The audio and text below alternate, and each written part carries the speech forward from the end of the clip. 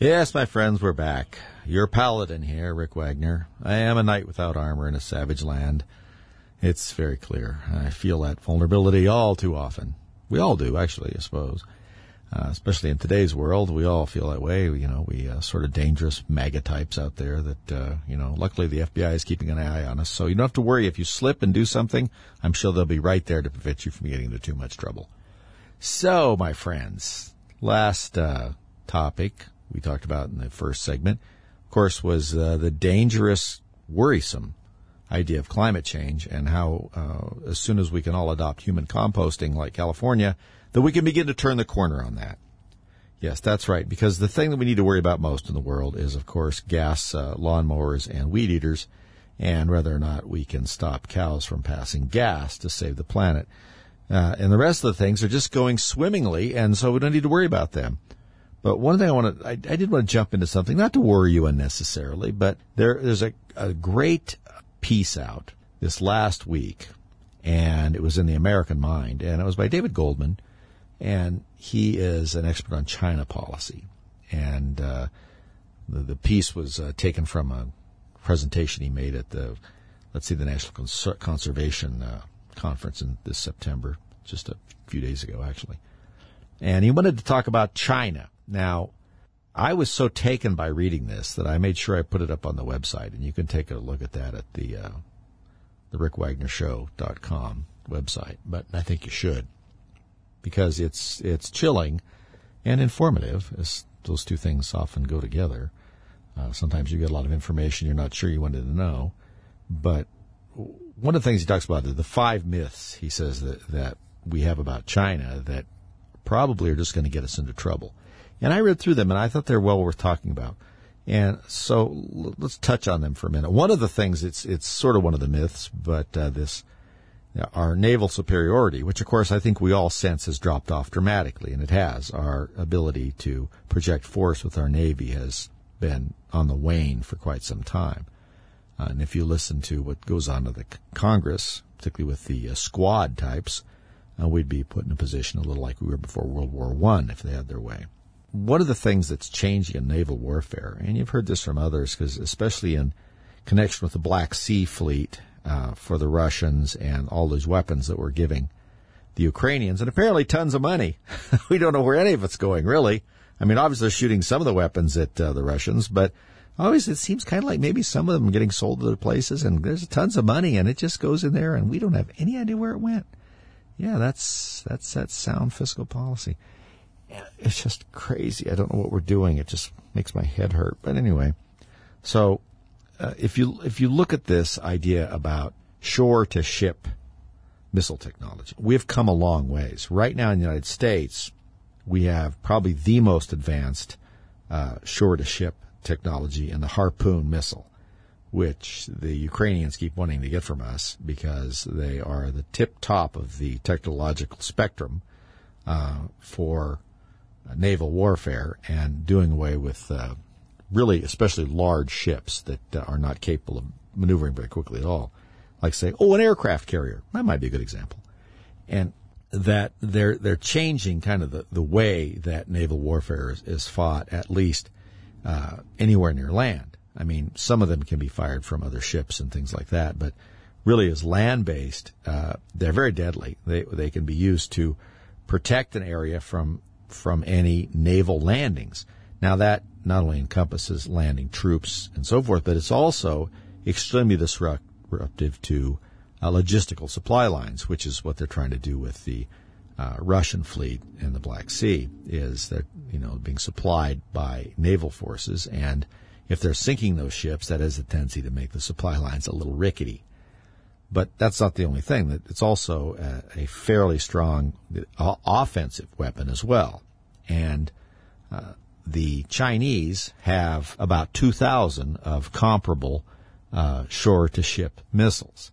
And it's very troubling if you think about how we would possibly launch any kind of operation to defend the strait there between Taiwan and mainland China. Our ships don't have a lot of room to maneuver. They would be sitting ducks for that kind of thing. And even if you're able to shoot down or outmaneuver a few of them, how many of the 2,000 that they have, let's say they're able to put 500 or 600 in place, how many ships do you think we have? It just takes one or two of these to really devastate a naval vessel. And it's a problem, and it's one that is ignored in some war game scenarios and so forth, because we keep wanting to kid ourselves to think that people like General Milley, others like them, might actually be able to win a real conflict with a well-equipped adversary. And, of course, we know that is just terribly unlikely. The leadership is so poor. The quality of the new recruits seems to be dropping. The people we have in there now is great. They're great individuals, and they're well trained, but a lot of them want out.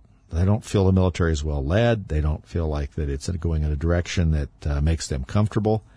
Many of you may recall that the Air Force Academy, always the most liberal apparently, this very week suggested that the cadets stop using these antiquated terms that mean nothing.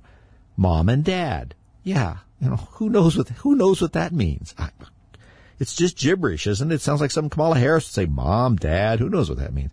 Yeah, that's something that they're trying to push through.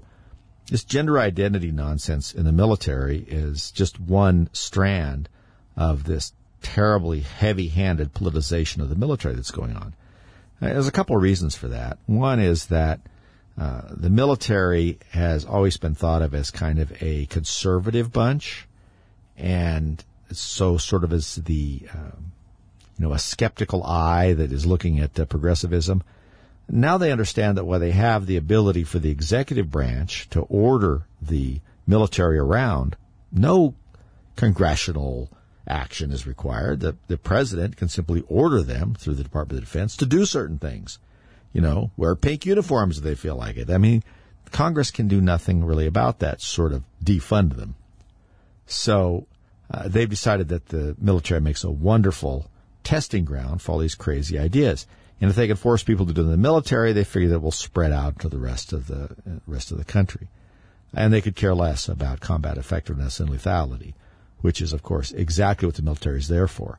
Those things are so far down on the priority list now that when you look at what the Pentagon is doing, it's almost not even part of it. It's like you forget that the job of the military is to defend, kill people, and break things. No, that's not their job at all. Their job is to incorporate the right pronouns, to make sure that people are not, obviously, who wants people in the military that, are Republicans and, support Donald Trump.